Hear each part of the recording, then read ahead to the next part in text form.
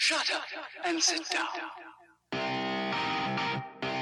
Business Bros is your show, where small business professionals just like you come to tell their stories. This podcast is for those who understand the number one rule in business, which is to be of service to others. Learn how today's professionals generate leads, what's working on social media, what's hot and what's not, straight from the mouths of those who are out there doing the real work. And now let's welcome your hosts, Hernan Cias, the real estate bro with eXp Realty, the cloud-based brokerage where top producers reign, and James Cias, the insurance bro with Pipeline Insurance, making sure you are covered because there's a lot riding out there. And now here are the Business Bros. Welcome to another episode of Business Bros. All right. We are ready to rock and roll today. All right, so we're in the offices of Mr. Andy Cook, family law attorney. All right. That's correct. And first of all, thank you for coming on the show. My pleasure. Taking time out of your busy day to jump on a show with two dudes. And we want to give a shout out to Mr. Ryan Lipsey, because you came highly recommended from Ryan. He said you're a great guy, and I should definitely get you on the show and talk to you about what it is that you do. So shout out to Ryan. You got anything to say to Mr. Lipsey? Well, I haven't seen him for a while, but he is a good person, and I send him my best regards. Awesome. All Hey, right. I'm just curious. When did you meet Ryan, and how long have you known him? I would say I've known him for about 2 years, approximately. That would be my best estimate. 2 years. Yeah, I mean, Ryan has been one of our great supporters since we started doing a podcast back in July. He's helped us reach out to a number of people, and so we're thankful for him. And then thank you again for being on the show. So let's get this thing rock and roll. Are you ready, Andy? I certainly am. All right. So Andy, tell me a little bit about what you do. Well, I'm a certified family law specialist, so what that means is I do family law. I practice in that area exclusively. Family law means divorce and the issues that are part of divorce cases, like child custody, child support, spousal support, property division, and if appropriate, handling issues of domestic violence. And then I also handle post-divorce matters, which sometimes arise because there's a need to modify orders regarding child custody or spousal support or child support. And then a number of other issues like paternity cases, which are cases where there are children, but the mother and father were never married. So if you add those areas up, that pretty much is close to 95 to 98% of what family law encompasses. For me, I also do prenuptial agreements. So you do the before the marriage, during the marriage, and after the marriage. Well, that's one way to look at it. Yes. No, that's some. I mean, I'd imagine you stay busy. I heard a statistic somewhere. I don't know how true it is, but half the time when you go into a marriage, you're going to end up meeting a divorce attorney. Well, I've heard that too. I'm not sure if it's true or where those statistics come from, or whether it's just California or the entire country or the entire world, but it is a constant factor in life. It's one of the more stressful things that people who experience it have to experience it, along with, I think the other two were, death and of a loved one, and losing a job, which can also be very stressful. So it is something that is a very important part of people's lives. And would you say that a lot of these things come hand in hand? Like, I mean, God forbid, death of a child or death of a close family member, or being in a position where finances become an issue. Those types of situations, stressful as they are, tend to lead to separation of marriages from time to time, or very often in your case. Would you agree, or is it a little bit different? What's your experience? No, I think that those factors do play a role. They don't explain every divorce, but they explain, a good percentage of them. Fortunately, we don't have a lot of cases where someone has lost a child, but I've had some of them, and that can cause the marriage itself to fall apart. the loss of another loved one, that's probably less common. In other words, if someone dies of old age, that doesn't usually prompt a divorce, although I suppose it could. But there's a multitude of reasons. In California, as is the case in most states, you can get divorced for any reason, and only one person has to one out. That's correct. And so in California, the standard is irreconcilable differences, which is a vague term, but it's deliberately vague because the courts are generally not concerned with why the marriage has broken apart, although sometimes that does sort of provide the answer to why the parties are arguing about some other issues. But in general, you can get divorced for whatever reason or really no good reason. And once the people, or at least one of the parties, decides to get divorced, that's when I get involved, unless I was there to do a prenuptial agreement. Yeah, so if you were there ahead of time, they're of course going to call you when it's time to get over with, because they're going to want to execute this prenuptial plan. Well, actually, though, if I do a prenuptial agreement, I can only represent one of the parties in the drafting of the prenuptial agreement, and then I probably can't serve as a witness in any subsequent divorce case because of the general ban on a lawyer also being a witness in court. I mean, it's not in the same case that the lawyer is providing representation. It can happen in certain cases, but in a prenuptial agreement, you can bet that it's not a good idea for the lawyer to both be the drafter of the prenuptial agreement and a witness in the trial. And let me just expound upon that a little bit, because if there is a divorce, then one of the issues in the divorce is going to be whether or not the prenuptial agreement was valid, and the lawyer may have information about whether or not the parties, or at least one of the parties, understood the agreement, what the terms were in terms of what time of day it was signed and under what type of pressure. And so that's fine. The lawyer can certainly testify in that regard, but then for that lawyer also to not just testify, but also be that lawyer's that client's lawyer at that time, that's awkward, and so generally I wouldn't do that. That's kind of funny, actually. So coming from a divorce attorney, you don't want to put yourself in a precarious situation. Well, yeah, I mean, I think in any case where the lawyer is a witness, it's just not a great idea going forward for that lawyer to also be the lawyer in the case in which the lawyer is going to be a witness. It's allowed in certain cases, especially if the client gives a certain type of consent. I don't have the exact language memorized, but any lawyer should know about that problem or that issue and look seriously at it before testifying as a witness in the case that the lawyer is providing services in. All right. Let's get into some nitty-gritties. Common misconceptions, for example. So a common misconception is that when a husband and wife split up, that the guy always gets screwed. Is that usually the case? No, it's probably the case maybe 50% of the time, and I'm not sure if that would be the right way to describe the situation.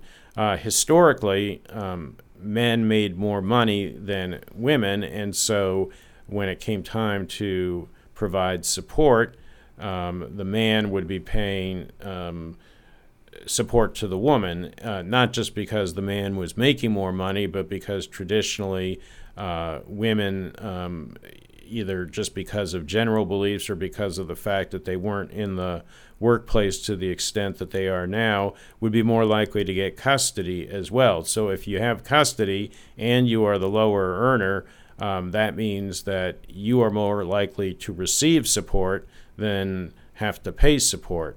But the reality is that men receive spousal support now if if they are the low earner and the spouse makes significantly more money, and lots of times men get custody, and in fact it's mandated that they get custody in cases involving domestic violence perpetrated by the other party, unless the other party can prove that that law should not apply. So in general, to get back to your original question, no, a person may not like the outcome, and if that person's a man, that person may start telling friends that he didn't do very well because of his gender, but that's not the way it works, and most judges don't think that way. All right, so if we're going through a separation, does it mean that because mom's a mom,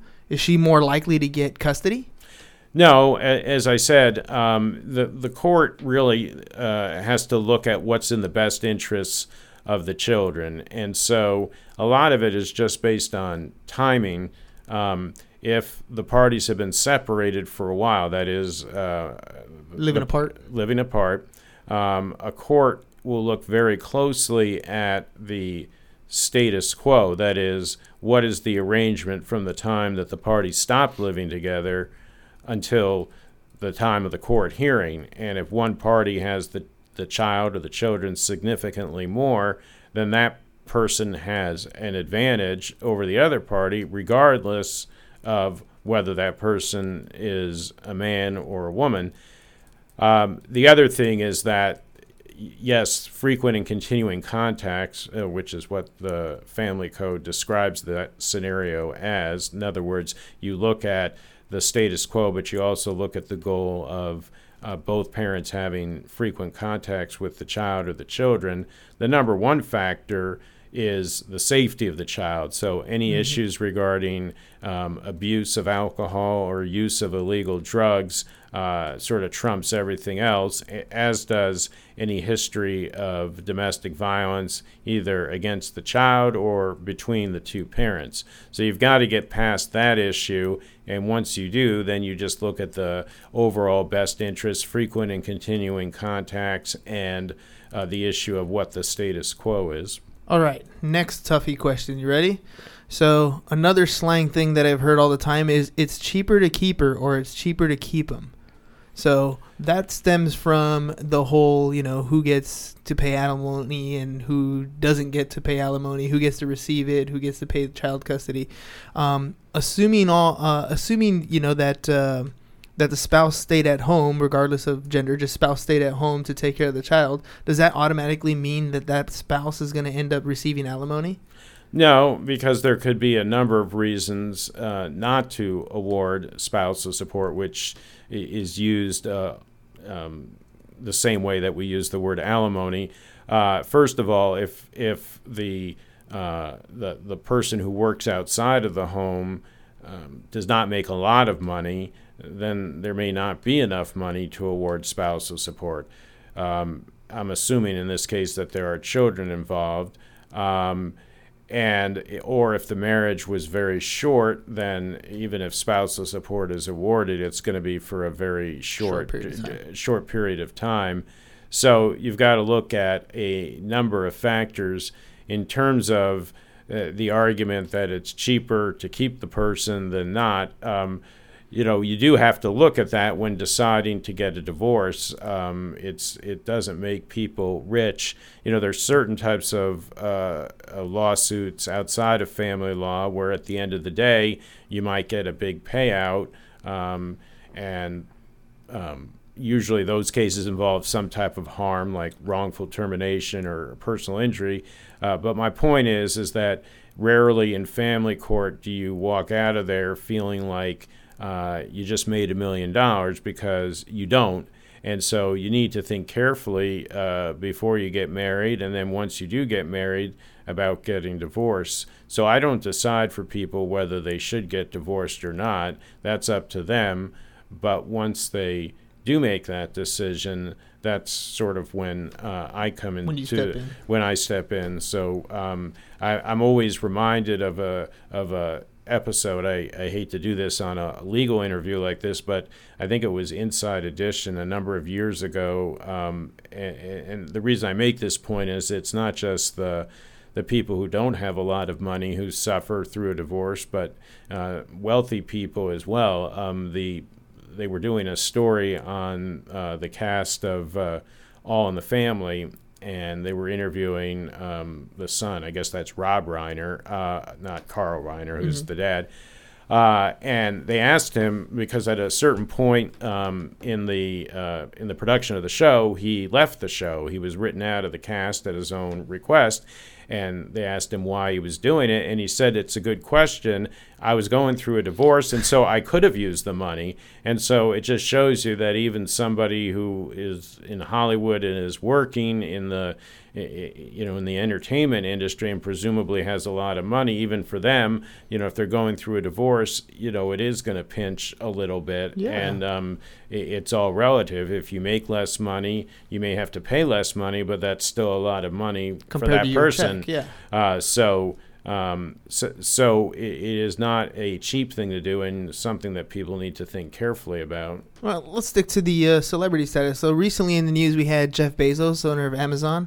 It's said to be probably the most expensive divorce that's going to be happening in that situation. And we live in a community property state of California. So when it comes to, separating assets, is there like a time frame? Is there like, does a prenup help us separate things? Or is it from the moment we get married, everything we have growing from that point is community property? How does that work? Well, it is true that a prenuptial agreement can override California's community property law. And by the way, there are not about 9 states in the United States that are community property states, and we're one of them. So the way it works is that community property is property that is acquired by a married person or by married people while they are living in California. And they acquire that property after the date of marriage and before the date of separation. And there's certain exceptions, but that's the general rule. One of the exceptions, for example, is if you acquire an inheritance during marriage, that's separate property. So there are some exceptions. Now, if you don't like that concept, you can enter into a prenuptial agreement. In fact, really the 2 reasons that people go into prenuptial agreements, number one is they don't like the rules of community property, and so they don't want that to apply. And number 2 is to eliminate the possibility of ever having to pay spousal support. You cannot eliminate the possibility of having to pay child support because the child is a minor. You're looking in the interest of the child. Right, and the same thing with custody. You can't say, if we get divorced, I'm going to get every Wednesday and every Friday. That would not fly with a court when it came time to enforce the prenuptial agreement. But so basically, you have to look at when do they get married, and then when do they separate? Not when do they get divorced, but when do they separate? And if the asset or the debt was either acquired or incurred between those 2 times, there's a very strong possibility, and in fact a probability, that it's going to be deemed community property. And so that is how community property in general works. And so if you have a job, let's say, and you're engaged to get married, and a week before you get married, you get your paycheck, that's your separate property. But then the next time you get paid, assuming you get paid, let's say, every other week, that's community property. And then if you separate on a Friday, but you got paid on a Wednesday, that's community property. But then when you get paid the next time, it goes back to being separate property. But what happens is that it's not that this money just accumulates because you both get community property and you spend it during the marriage. So you have to look at that as well. Oh, that's great, because that was one of our questions from one of our Facebook fans.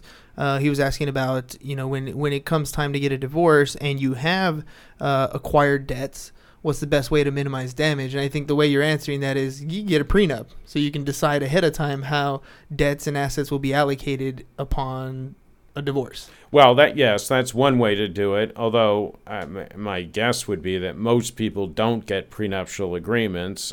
So you have to look at what does happen with debt when people do get divorced. And again, it's like community property assets, except it's community property debt. And so the debt has to be evenly divided. So we've talked a little bit about how to define community property, but then I guess the other issue is, what do you do with that community property? And the answer is you divide it evenly. And the judge basically has two choices. The judge can divide things up by saying, okay, you get this, but the other party is going to get that, or we're going to split this in half. You can do that with money accounts. Like if there's $500 in the bank, the judge can say you each get $250. But you can't do that with the house. You can't, chop the house. You can't chop the house in half. And so you offset things. You say, all right, you get the house, which has so much in equity, but I'm going to give the other person all this other stuff to make up for the fact that he or she is not getting the house.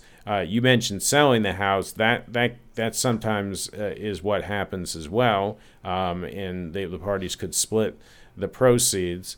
So there's a number of ways to divide community property equally.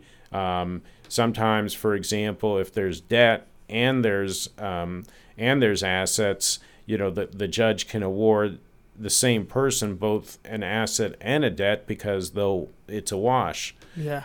So that can happen too. There are a lot of ways that it can happen, and it's more complicated than we could possibly get into today. The scenarios are endless at that point. Right. Yeah, I was about to actually throw a scenario at you, so this is kind of a weird one. What if someone two people are married, and both their names are on the title of a car, but the loan is only in one person's name? How does that work for community property? Well, if the vehicle was acquired during marriage, which is sort of the way I always started, that's in most respects that's going to be more important than title, at least under the recent cases interpreting community property. Let's assume that it's community property. You go with the fact that it was acquired during the marriage, and under your scenario, in addition, both people are on the title, on the deed to the car, or on the title paperwork to the car. So it is community property. And so the fact that the loan may only be in one person's name is not going to affect what the judge is going to do with respect to the car or how the car is valued. But if the car is awarded to the person whose name is on the loan, or we'll start with that scenario first, then that person is going to have to hold harmless the person who does not get the car. And if for some reason the car were to be awarded to the person who's not on the loan, then as a condition of that person getting the car, that person might need to refinance the vehicle so that the person who's on the loan is taken off the loan and the other person is put on a new loan for the car. That makes sense. And that has to be, it's pretty much negotiated between attorneys and finalized by a judge. Well, yes, if it's negotiated by the attorneys, the judge will usually, but not always, just sign off on it. The judges are busy and they can't second guess everything and say, what would I do if I were one of the attorneys or one of the parties? If the parties and their attorneys cannot work something out, then the judge has to decide it. But usually on some of the smaller cases or on some of the smaller issues like cars, the parties are able to work it out ahead of time, especially if they have attorneys. In divorce cases, unlike civil cases or criminal cases, you sometimes can get a judgment or an agreement on some issues, but then go to trial on those issues that you couldn't agree on. It's not all or nothing. Okay. Let's go to children in this case. We're told that sometimes life insurance policies are enacted or required when we have a divorce case that has some sort of child support or some sort of, long-term care type situation. Is that something that's usually mandated by the court that happens to ensure that the financial, aspect for the child is taken care of? Well, I'm not going to say that courts will usually order somebody to acquire insurance that they never had to begin with. As a practical matter, a person may not qualify for life insurance, especially if the health is a little bit questionable, or the premiums might be very high. But you're more likely to see it when the parties negotiate a settlement, and they might say, okay, you're going to be paying me support, but if you die, then I don't get the support, so I want to have a life insurance.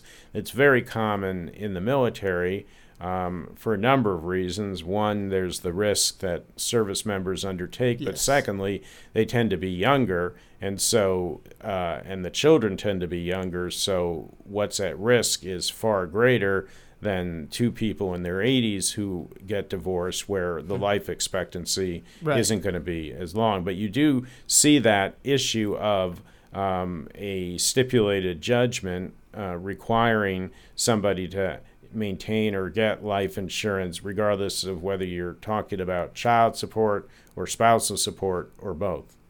Oh, okay, cool. Because I want to make sure. Yeah, I mean, we hear the thing about law is everybody watches these shows on TV and they see like the Judge Judy's and they think, oh, that's easy. I can be an attorney myself. So when it's time to get, separation, they tend to come to some sort of written agreement between the two of them, and then they file their, paperwork, and then they assume everything's going to go hunky-dory down the road. What would you advise to people who end up going that route, who just come up with an agreement between the two of them and sign it? Well, I don't know that would really be enforceable. In California, and again, I wouldn't be surprised if there weren't similar rules in other states, but in California, in order to get a divorce, especially if it's settled outside of court, each party has to complete what's called a declaration of disclosure, which is a revelation of their assets and their debts. And you would think that if people are married, they would know everything there is to know about the other side. But in certain cases they do, but in many cases they don't. And so anything that's written out on a sheet of paper or on the back of a napkin, that's not going to be enforceable. I can't be absolutely certain that every judge would agree with this, but it's not going to be enforceable certainly at the moment it's written, because the court doesn't even have jurisdiction yet. Someone's got to file for divorce, and then even after the filing, there has to be these exchanges of declarations of disclosure, and you have to file with the court proof that you've complied with the declaration of disclosure requirement. And only after then can you enter into a binding judgment, and even then it's got to be written up in a way that reflects a certain amount of clarity. I mean, a handwritten agreement or something written on a yellow sheet just isn't going to do. I would also say that people just shouldn't do that in general, because you should talk to a lawyer first, because it's very hard to spot issues that you don't know exist in the first instance. So that goes with just about any area of the law. I mean, for example, in criminal law, a person might say, well, look, I didn't do the crime. I'm innocent. I'm going to talk to the police. What do I have to hide? And that might seem to be perfectly common sense, but any good criminal defense attorney will say, even though you don't have anything to hide, you don't have anything to gain by talking, and if you do say something that's a little inconsistent, you might cause suspicion about yourself, so don't do it. And the person may not have thought about that unless he or she spoke to an attorney. Well, the same thing works in family law. You can certainly talk to your spouse about some general goals, in terms of custody, but in general, you shouldn't commit yourself to any specific agreement. And then, as I said, even if you did do that, it may not be enforceable anyway. Yeah, so I'm thinking, let's say you do come to an agreement and you both agree. Of course, you're coming to this agreement like you did when you got married, and you're assuming that it's going to work out just like you assumed it was going to work out when you got married. And then a few years down the road, you figured out that your agreement didn't work out. So what's to say this post-nuptial agreement won't work out? Then one spouse can come back and say, hey, I want more, or I want something else, and then see an attorney, and it could just all be, it could be more expensive if you didn't do the attorney route the first time. Right. I mean, so again, there's nothing wrong with reaching an agreement. You can hire an attorney and say, this is what we have agreed to. The attorney can write all of that down. And then as the case progresses, the attorney can contact the other attorney and say, it's my understanding that the parties have agreed to this and to that, and the case can go on that way. So we're not here as family law attorneys to create rifts or problems when they don't exist. Mm-hmm. But sometimes people will agree to something and they won't realize how deep a hole they're digging for themselves. Excuse me. And so you just have to be careful. But as I said, I think, you shouldn't be afraid to talk to your spouse unless there's a domestic violence situation, because, talking does lead to agreements, and agreements are always better than fighting it out in court. You should still talk to an attorney and get legal advice, but that doesn't mean that you need to make it a replay of World War II. Right. We got time for just one more question, and I'm going to throw this one at you really quickly here. How does infidelity affect stuff like community property, alimony, child support, etc., or does it? Well, it generally does not.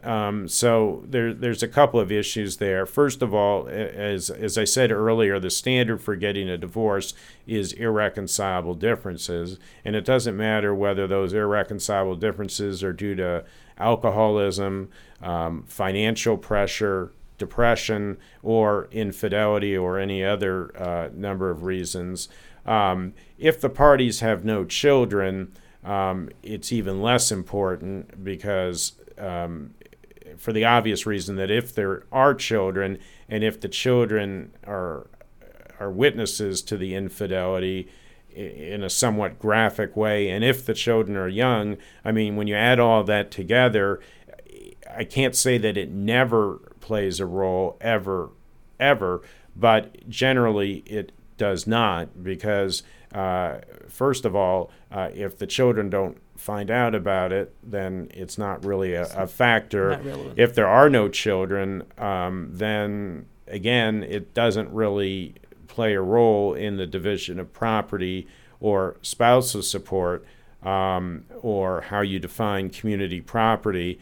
The one time that it might be a factor if there are no children is if one of the party who's involved in the adulterous relationship is funneling money or paying for we'll say the third adult's lifestyle, whether it be rent or things like that. But it's a difficult call. If for example, we'll just call it spouse one is having an extramarital affair, and that affair, besides the sexual nature, which doesn't really generate, a dollar cost, they're eating out at fancy restaurants. We'll say the most fancy restaurant in San Diego. Do you say, okay, well, that obligation, you've breached your fiduciary duty, and we haven't talked about that today, but that's one of the consequences of being a financially dishonest person. If you go out to an expensive restaurant, does that with your with the person you're seeing, does that count? And I'm not sure that it does, because if you went out with your brother to the most expensive restaurant and ordered food and drinks that you really probably couldn't afford, that's choice, fine. Yeah. It's a choice, and you're not going to be punished for it. Where it would play a role, though, is the the spouse is writing a check for that person to live in an apartment someplace else, because that's clearly something that the cheating spouse is not benefiting from, and the community is not benefiting from, and it's simply being written to someone who's the person's not married to. But the actual act of the sex is not relevant, especially when there's no children, and unless you're diverting funds to pay for the new significant other. So in general, it doesn't. It's not a factor. Well, all I can say is I learned a lot today. Ditto. This is probably one of the most educational podcasts. Yeah. So thank you very much for that, Mr. Andy. Definitely. Yeah. I mean, I threw some myths at you. You helped me clarify them, because, there's always, you always know people who are going through a situation. And once one happens, you tend to know the other ones. And so now I know exactly where to refer them to.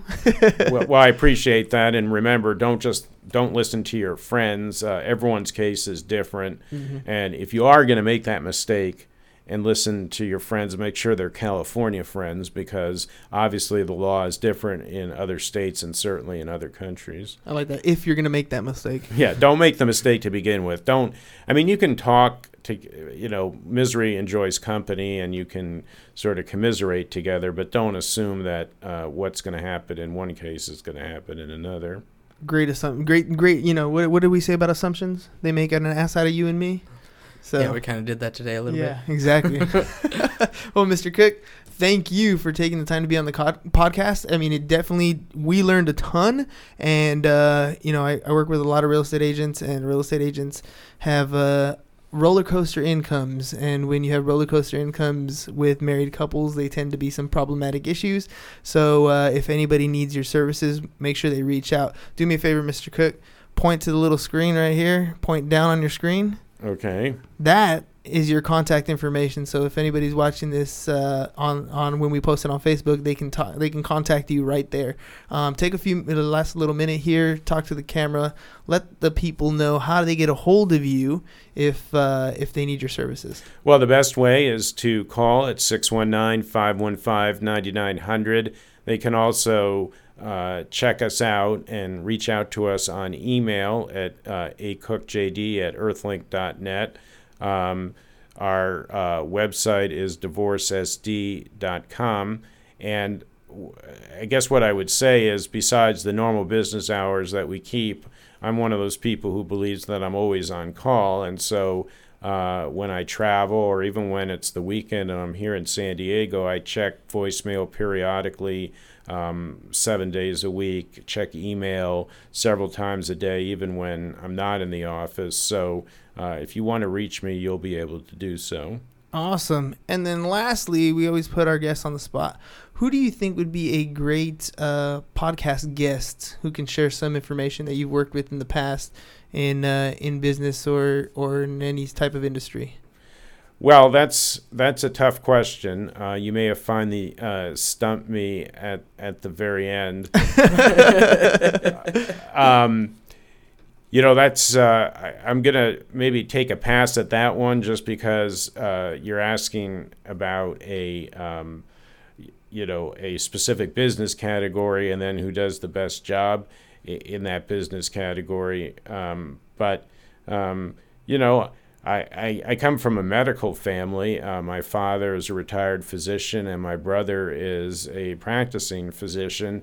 So I think if you got a good medical doctor, an internist, that would be a great person to talk to, because after all, if you can't live, then the divorce probably doesn't matter anyway. Exactly. So let's go with a doctor. All right, sounds good. Then maybe I'll hit you up a little bit later. Maybe we can get your brother on the podcast. We'll see. Well, he's in New Hampshire, but you're certainly, if you don't mind the cold, you can Fly out there? Fly out there. We'll see about that one. Thanks again, Mr. Cook, for coming on the podcast. We really appreciate your time. I know your time is valuable. You stay busy being in a beautiful city with a lot of temptation. So I'm sure your calendar stays booked, and I appreciate the time slot that you gave us. Thank you. All right. That's all we got for you guys today. If you guys want to reach out to Andy, his contact info is on the screen. If you guys want to be on the podcast, Hernan at csfirst.com. For all your insurance needs, James at csfirst.com. Or you can follow us on our social media at Business Bros Pod. That's all we got for you guys today. Peace. Bye-bye. And we're out. And thanks again, Mr. Cook. Thank you for listening to the Business Bros Podcast. Are you interested in being on the show? Are you looking to sell your home or have a business that needs insurance?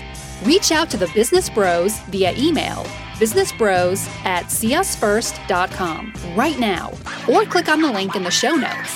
Thank you for listening. And remember to subscribe and share the podcast with the business professionals who you think would benefit from the show.